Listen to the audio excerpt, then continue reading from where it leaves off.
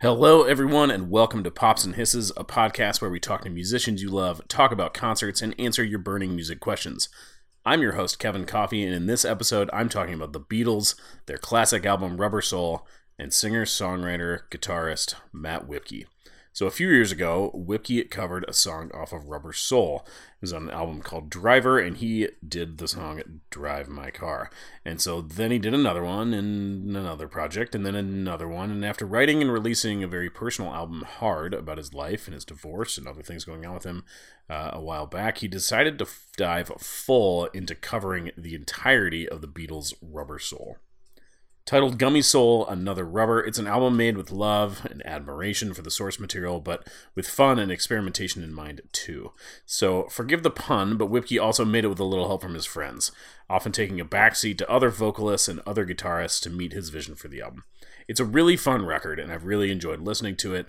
I've been talking to Matt about this, which you'll hear in our conversation here in a little bit, for a while as he's been coming up with this idea, trying these new things. He's sent me mixes in the past, and it's been really great. It's really fun also to talk to Matt about the project. I'm excited for you to hear the interview.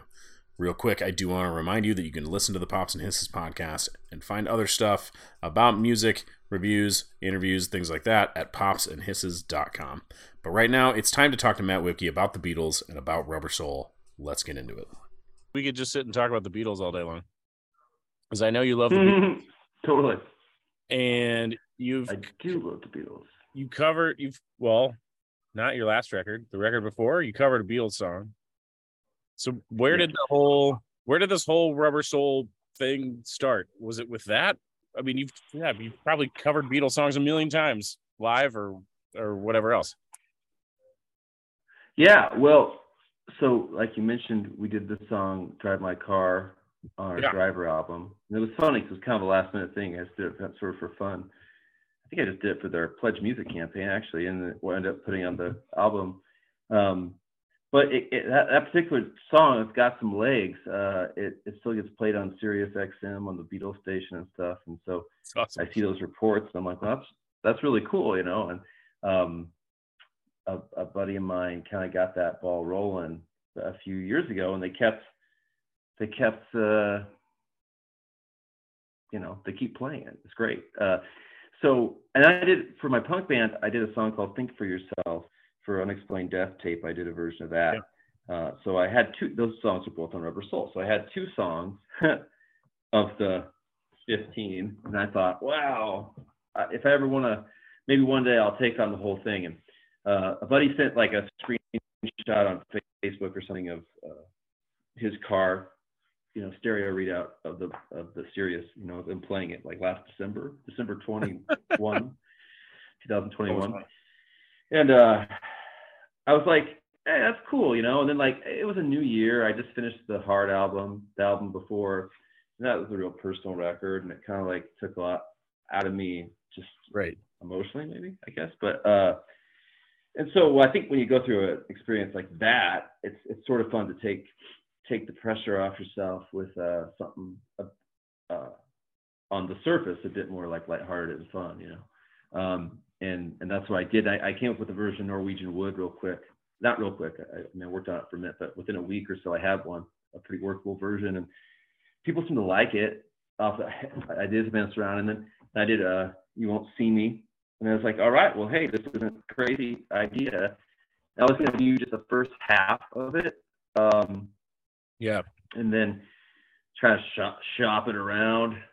I'll tell you what, my whole career, the idea of shopping any shit around is about as fun or inspiring to me as, I've been pulling like slivers out of my, Yeah, right. thumbs. That's the great part of making music is shopping around, trying to get people to listen to it. Right.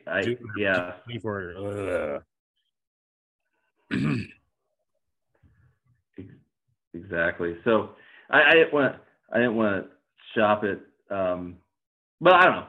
But anyway, that was it.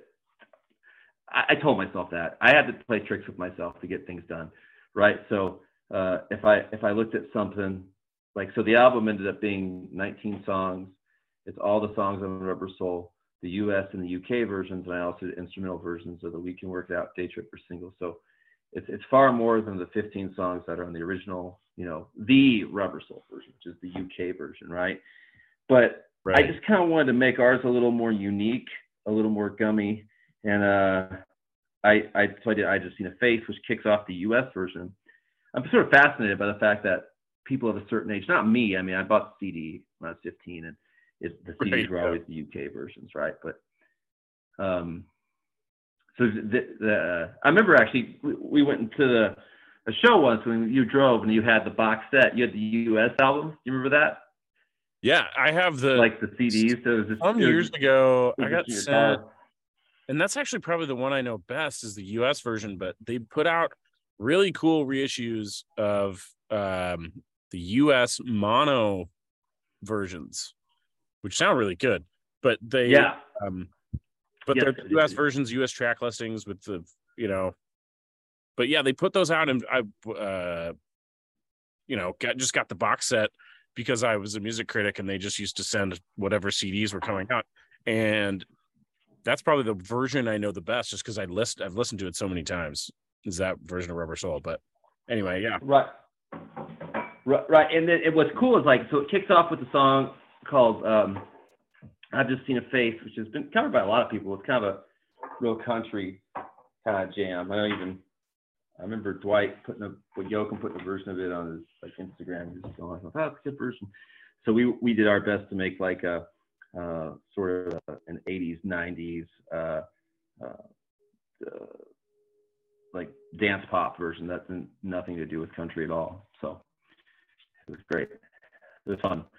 And then I'm like, I like it. And then I was like, well, I'm a bit of a completist, so if I did that, well, and the reason I did that, I mean, people don't care about this stuff, this shit, but I like to explain it because I love it, man. It's how we got to where it is. Well, so Drive My Car starts Rubber Soul, but I was talking to my buddy Nick Neary, who helps me with everything, and it's weird. I didn't want to do another version of Drive My Car. That seems stupid. It's my most played song. Why, let it live as it is. And I'm still proud of that version. But the fact is, I don't know how much you want to start your brand new album with a song that's been out for 5 years, right? It's not really brand new. So how do you reconcile that? So I thought, well, I Just Seen a Face started the US version, so that could be fun. I like that song. I came up with a version. I was really enjoying it, and it fit. It fit. It worked well. And I was gonna knock Drive My Car off, but then I brought it back on the last part of the record, and then we did instrumental versions, and that made it a bit more unique. And then just in January, I was like, it was done. This record's funny. It's been done 3 times. It's been done 3 or 4 times. But now I have it. I have it in my hands, in a compact disc form, and it's done. And it's this is it. It is done. And I'm looking at the back. It makes me happy because it ended up being quite a journey. So the fact is that I thought it was done in September, but yet in its post-September till now, we added 4, 5 new pieces of music that really made it. So now it's kind of its own experience. It's definitely the album, but it's its own thing. Anyway, we did the song called "Don't Love," and that was the song, very much a throwaway John song on Help, UK Help, but it was on the US version of Rubber Soul. Yeah. You know me, and it's kind of funny because I get a little crazy with this stuff. Anything that's of a historical nature is really fun, because I can do the creative side of it, but I'm also intrigued about the context of everything. And so whether it was the Penny Park thing, right, or this, I just delved into the history to really understand maybe the mindset of the band or what the different versions were about, just the history of everything. So I learned an awful lot about it, and so it's fun. So this is literally every song that has ever like been associated with Rubber Soul. Yeah. You know, because that sounds fascinating to me too. You know, the way they did things, obviously, date. Yeah, like that. What I was saying was those mono versions that I have are fascinating. It's like the idea that there's a different record label releasing these in the US versus the UK with different mixes, different track listings. Oh, we took this track off of that album to put it over here. Like, and why? Oh, we thought US audiences would like that better. I mean, like, it's just so goofy to me, but it adds another layer to the Beatles, why they wrote it, how they made it, what went into it. And if you're of a certain age, there's a guy, if people really like this. Yeah. Well, go ahead. Sorry, Kevin. I missed your last part. I was just saying, like you said, depending on what age you are at which you experienced these albums, you have a different experience of them, which is interesting. Exactly. And honestly, I wouldn't have thought anything about that. I mean, I knew it existed. I've always known that's been a kind of a weird part of the history of it. But to me, Rubber Soul is the album I bought on CD when I was a teenager in 1995, and forever will be that. But my dad was talking about how he knows this record pretty well because my Aunt Karen had it and bought it like when it came out, just played it a ton, so he knew these songs. And so, you know, Aunt Karen bought that in December of 1965 in Council Bluffs, Iowa.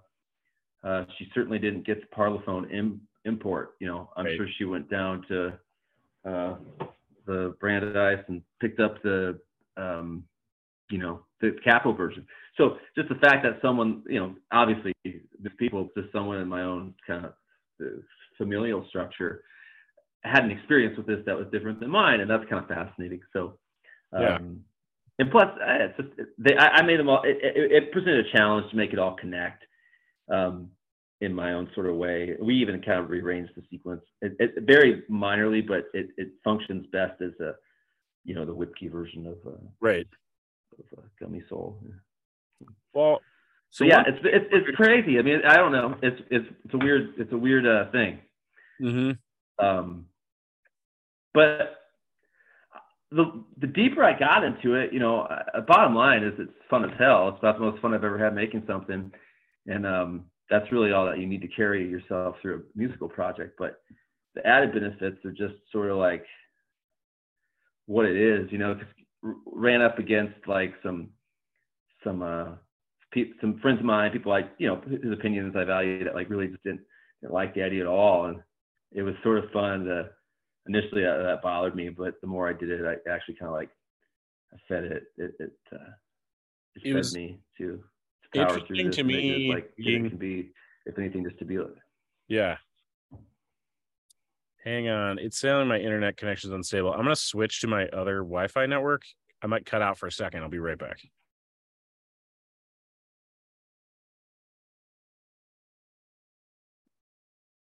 All right, I think I'm back. Can you hear me?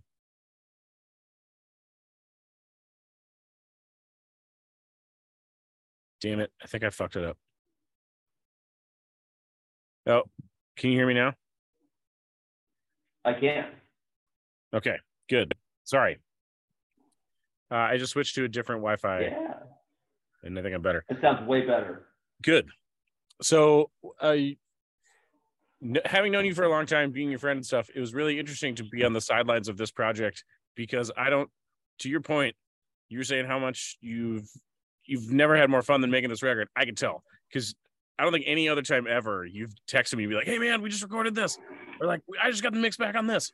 I think I've heard so many different versions of these songs. I'm pretty sure I've not heard the final, because I think you sent me the final tracks, quote unquote, several months ago. And then I don't know that I've actually listened to it now that it's been like mixed, mastered, ready for CD and stuff. But I love that because it's been fun to see how much you have enjoyed making it from the sidelines. Like, I could tell it's just a joyous project for you. Yeah, it was super fun. Like, I mean, it's you know, I don't know. I encourage anybody to do it. It's get to work with some of the best songwriters in the world, and you know, fuck with their music. I thought a lot about like the spirit of it all, and like I just went with like my instincts on stuff, because that's ultimately kind of maybe, you know, for the most part how you should pursue these things. But then the end result is like, well, is this how's this fit into whatever? And people are so guarded about the Beatles, I displayed, like I said in the press release, there's like a healthy irreverence towards it all, but yet in an honorable way. But at the end of the day, it's funny. I've been in bands, and so you understand how a band works when you're in a band, and I think a lot of people haven't had that experience necessarily of being in one.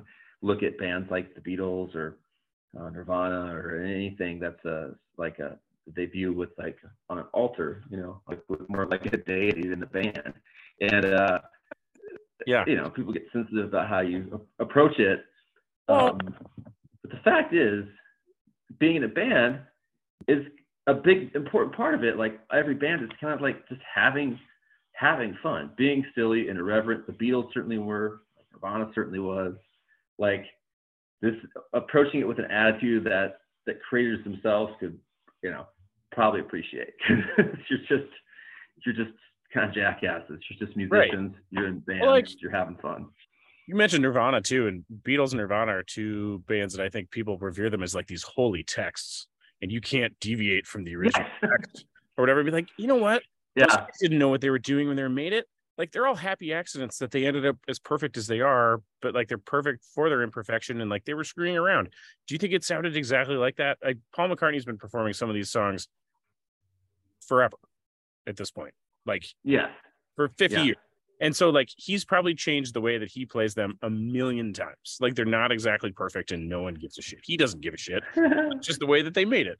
So I think that reinterpretation of them is a good, fun thing that I'm sure is appreciated. You know what I mean? Like don't cover my song. Yeah. Like they don't care. They would love it.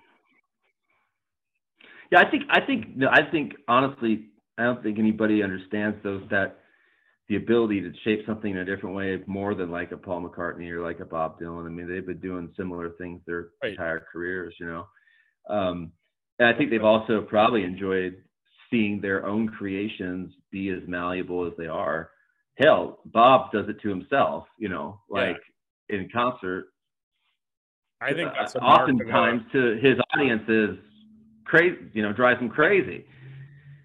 I think that's a mark of a song is but interpret it different ways. In fact, I've talked to you about it before, but I've loved finding as many live versions of one Bruce Springsteen song as I can find, or as many live versions of a Dylan song as I can find, and just be fascinated with how different it is by the same person. Like the same person fucking wrote those and performed them, and then they're like, yeah, we're gonna do it totally. That's fascinating. Oh yeah, absolutely. It's fun. It's super fun. But yeah, it's funny how people get sort of protective about these things in some way. Well, that's okay too, I guess. Yeah. I mean, there's nothing wrong with that, but what's interesting to me, I bet Rubber Soul, some of the songs of Rubber Soul have been covered less than, other classic Beatles songs. I mean, Yesterday is supposed to be the most covered song of all time or something like that. But, every Beatles song has probably been covered by a million times. So it's fascinating to me to take on an entire album. Like, how did you approach it? You didn't have to write the songs, right? They're there, but you do have to rearrange them, rewrite them in a way. Like, how did you approach that? That would seem daunting to me.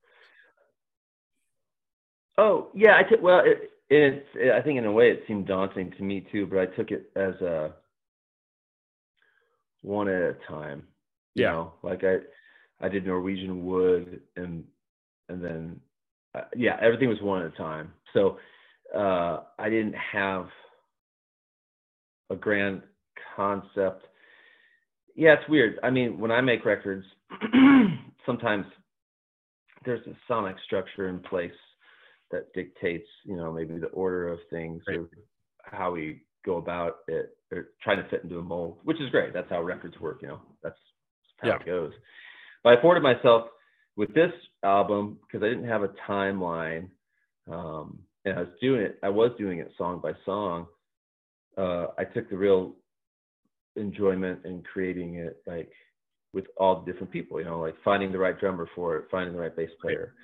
And it kind of settled in on a band that was like the group, and it was super fun. I was, great. Like, so just discovering that, maybe although Scott Gaeta could certainly play the shit out of the drum part for this said song, like the feel that Doug has, it does it better. And then I gave Doug a song towards the end. I'm like, hey, I want you to play on this one. I think your feel will be right. He's like, no, this is a Gaeta song on drums. I'm like, really, you think so? And he's like, yeah. And so I had Gaeta do the drums on it, and he made the absolutely right call. Gaeta killed it on the drums in a way that Doug wouldn't do. So that's pretty fun when you're working like that. That's a bit,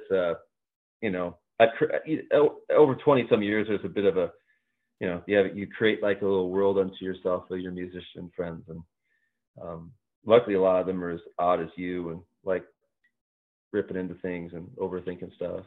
And then, so then Friedman played guitar and stuff, and Corey Weber played guitar and stuff. And I mean, I think it's if you like electric guitar, this thing rips. Yeah. I mean, like I actually played, I played the least amount of like solos and stuff. Between Corey and Mike and Gaeta, these guys are like world class, and like they all got their own voices on guitar. And just as a fan of like electric guitar, a lot of fun. It's funny. So I'd often would tell somebody that like a record we did was great, or it's good, you should do it, whatever. But it's fun when you like your favorite part, like you didn't write the songs necessarily, and like all the sweet guitar shit, or like your friends just shredding, and you really like spent time to get them in the right zone, work with them.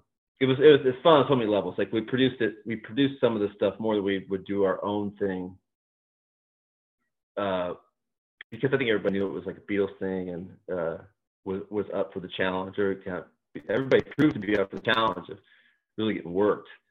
That's the kind of unsung part of music. You always hear the final product, but half the fun is the battle of like getting working it. Yeah. That's just fascinating the way you guys worked it out and how everyone was just really on the same page. But I don't know, just really interesting, and the guitar work is cool too. So have you sent a copy to Apple Records? Like, cease, address it to McCartney? I don't know how you get something. So I do have a friend. I'm friends with a couple of the people at the station, and I'm gonna approach that. It's weird when it comes to that, like I'm getting to the point where it's like I want to get Dwight a copy, and I want to get people at Apple a copy. It's funny because like I'm pretty headstrong, but like this has made me like just pause just like a little bit, like, oh, maybe this is just madness, but it's like it's all madness. It's great. I love it. I love that it might. I love that somebody might be like, this sucks, he's crazy. It's fun to like tread in a water where like, I don't know. It's fun to. It's like things I put out in the past. Like people can certainly like trash them, but like, and they have. But if you these waters, you can just really, you don't have any hesitancy about trashing it, because maybe sometimes they're like, well, am I trashing Matt? Especially around here if you knew people. But now it's like, he's just, what the hell? Whipkey's lost his mind. Thinks he can cover the Beatles. But this has been done in Omaha. Simon Joyner did Goat's Head Soup. I think Dave Nance did Beatles for Sale. And those are both super fun. I heard both and enjoyed where those guys are coming from. And I know I played for years with Hoshaw, and probably one of the reasons I realized this as the process was moving along. It's like, oh, I think part of me is like totally cool with like going these avenues, because that's what we did in the Hoshaw band to a lot of things. Yeah. Like it wasn't my idea, per se. I was just playing the guitar. Brad always had like the general arrangement and direction, but we did like Kesha's TikTok and Purple Rain and several things that really people like latched onto that I kind of thought were a bit odd, at first. Like I fucking hated playing Kesha's TikTok. Yeah. And then we didn't play for a few years. We did a reunion show and we played it. I'm like, wow, that was fun. I'm like, that was fun, man. It's like, I don't hate it anymore. Well, I mean, everybody does covers. Yeah. Every freaking band does it. Like, why be precious about it, right? Like, I don't know. It's just fun. I think what a band wants to cover also gives you a little bit of insight. What a band needs. Yeah, like what they're into. Yeah, what a band needs. What a band wants, what a band needs, whatever makes you happy sets you free. But I'm telling you, is that the line? Yeah. You know what song I'm singing? You're gonna be happy. That's What a Girl Wants. Yeah, What a Girl Wants. It's from like 99. Yeah. I love it. Well, one of the things I want to ask you is, In My Life is one of my absolute favorite songs, one of my absolute favorite Beatles songs. So, I don't know. It's just such a great song. The lyrics and the music, it means a lot to me. It's written really cool. The way the lyrics are phrased and the way the verses work together and stuff. Just really cool. So, like, if it were me, I'd be very excited to cover that and be really intimidated. Was there a song? What's a Rubber Soul song for you that is just you were super excited to do? That just means a lot to you in particular. Well, that one actually, the one you mentioned, In My Life, is probably one of my favorite songs ever, and it always has been, and it means a lot to me. And I was probably the most intimidated by it because I do hold reverence to it. That's what I mean. Like when I said some of it's irreverent, like fuck yeah, we'll get weird with some of like Ringo's song on that record that no one likes or even remembers, right. But like In My Life is very special to many people. It's one of the most beautiful songs ever written. Where'd you go? And so I wanted like that proved a challenge because I wanted to approach it in a respectful way that kept a lot of them took the melody maybe some other places, but also kept it where it should be in other spots. So you heard that one, right? Yeah. It's really cool. Okay. So does it do it all right? Like that's it's interesting to me. Kevin Coffey aside, like as just a fan of that song, like feeling about the same way about that song that I feel about that song, like did it that's like but it was all right. Oh yeah, absolutely. I loved it. I mean, like, how do I say it? You were saying irreverent, but even the ones you took in more maybe a wilder direction than they were originally, or just went a different way with them. The ones that were hewed closer and the ones that went way out, it's such a fascinating listen to me. And again, I said this before, but I find it just fascinating. Like, they're damn good songs if you can do that sort of stuff with them, right? You could just play in that sandbox. Yeah. And so that was one that I really, really liked. Yeah. There's another one. Oh, no, I'm forgetting it. Which song it was. That Kristen sang lead on? Girl? Yeah. Yes. Which was cool. Yeah, that's one of my favorites.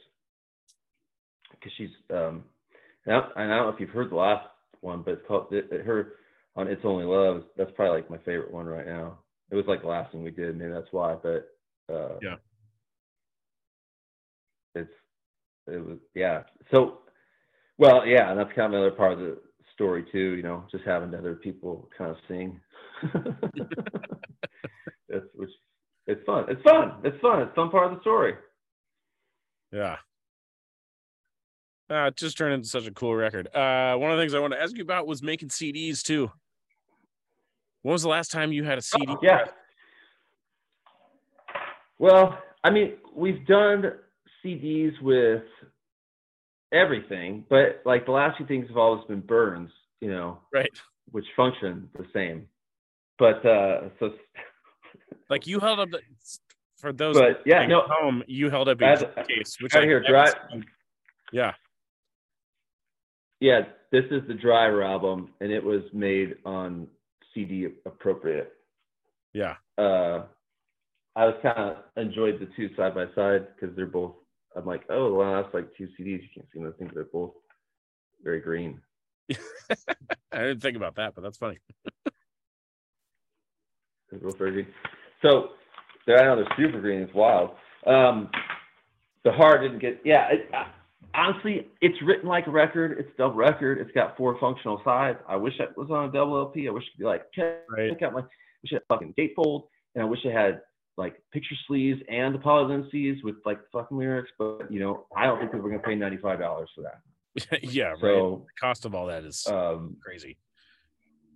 I know, so steep. I mean, but it's tell you what, I love that little CD. That's pretty fun to me. They're still affordable. You can still make them. My stepdaughter Kaya loves her and her friends love CDs. They're like 15 and they love CDs. We'll go to Homer's and she'll take $10 and you can buy 3 CDs for used CDs, and it's pretty cool. It's cool to see younger people kind of into it, and it makes me happy, man. Cause that's vinyl's cool. I grew up with records. Records are cool as hell, but guess who wasn't being a vinyl snob when they were 14? Me. I was buying CDs. Right. So the CD is my youth. This tells you how old my car is. But I still have a CD player in my car, and I listen to CDs all the time.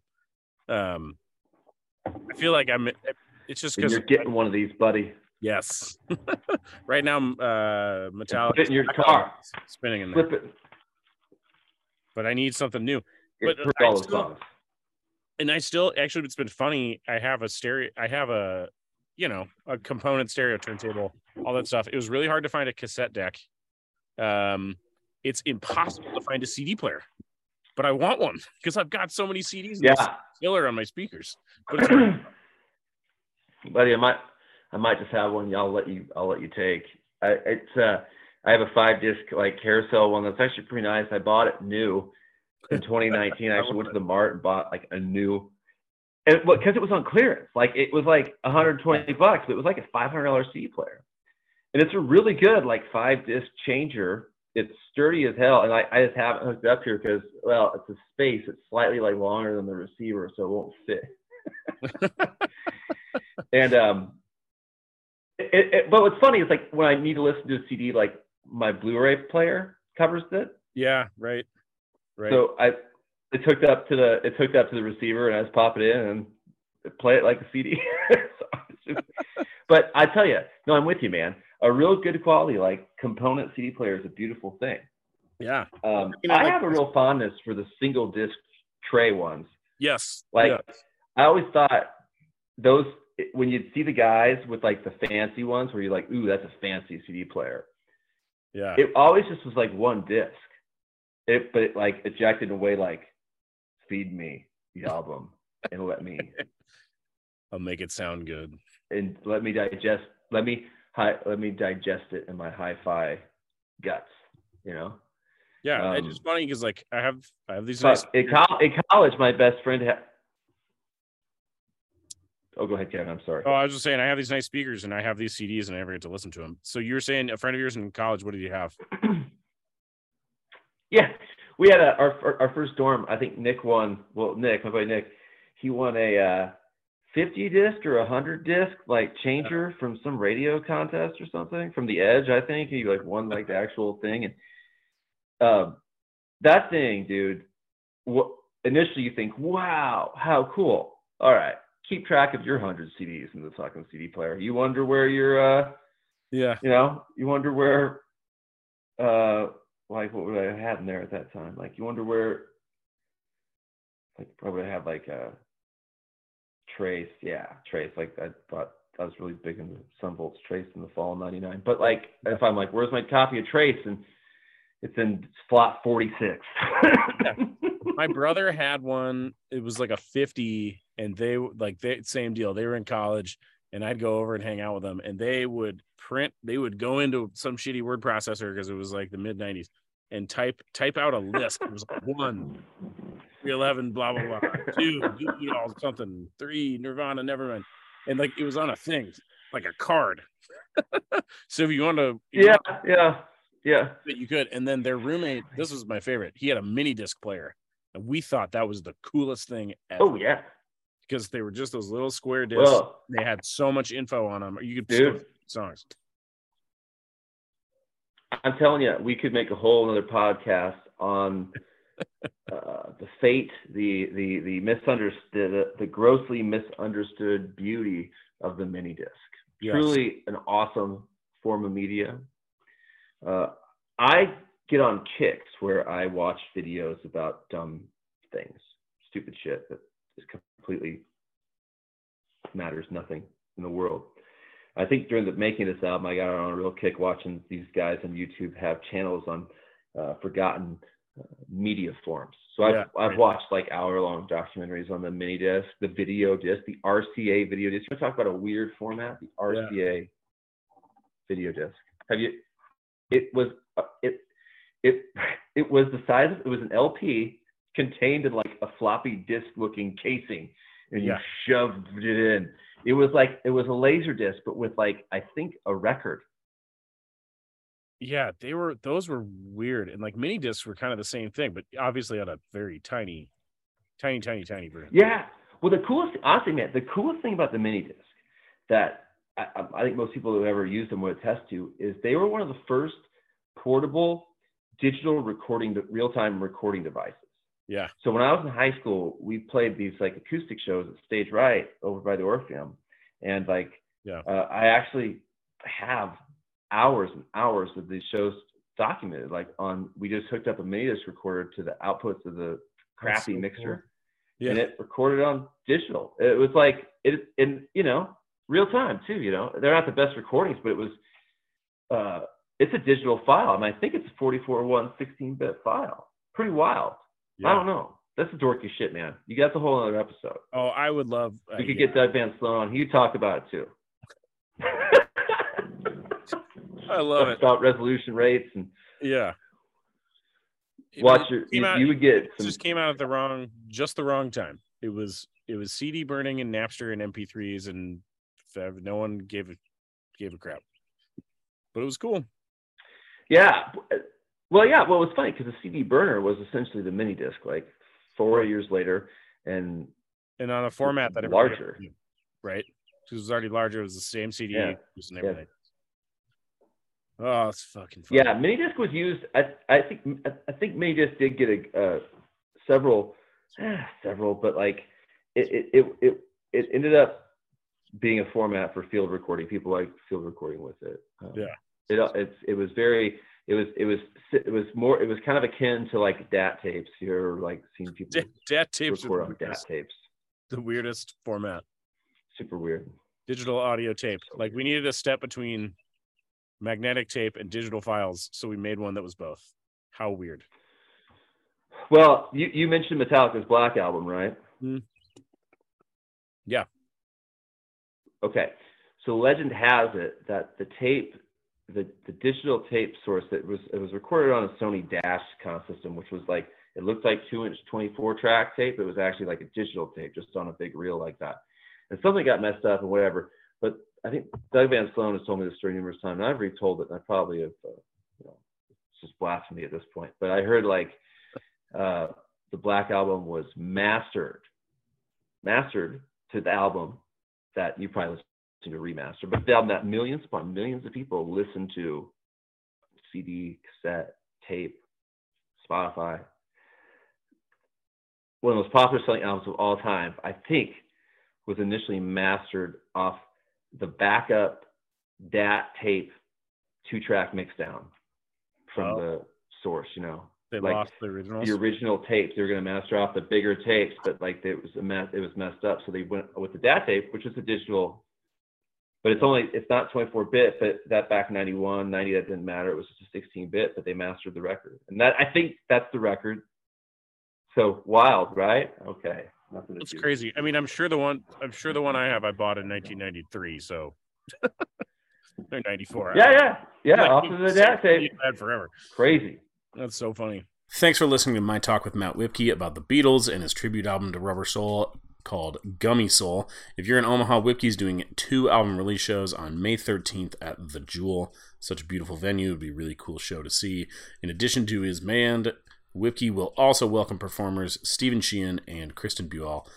Additionally, each show will feature a special performance from rock band The Movies, one of Whipkey's past projects, past bands that hasn't played together in more than 15 years, so that's going to be really cool. Thanks for listening to the podcast. I'm your host, Kevin Coffey, and you can follow me on TikTok as The Kevin Coffey. You can see me on Instagram and Twitter as Omaha Music Guy. Find my page on Facebook by searching for my name. I'm on all those platforms all the time. If you have a question or want to talk music, join the conversation on social media. Shoot me a DM, send a comment, something like that, and we can start talking. Thank you once again to Hurrdat Media for producing the show. You can find lots more of our podcasts at hurrdatmedia.com/network. That's HURRDAT media.com. Thanks for listening. See you next time.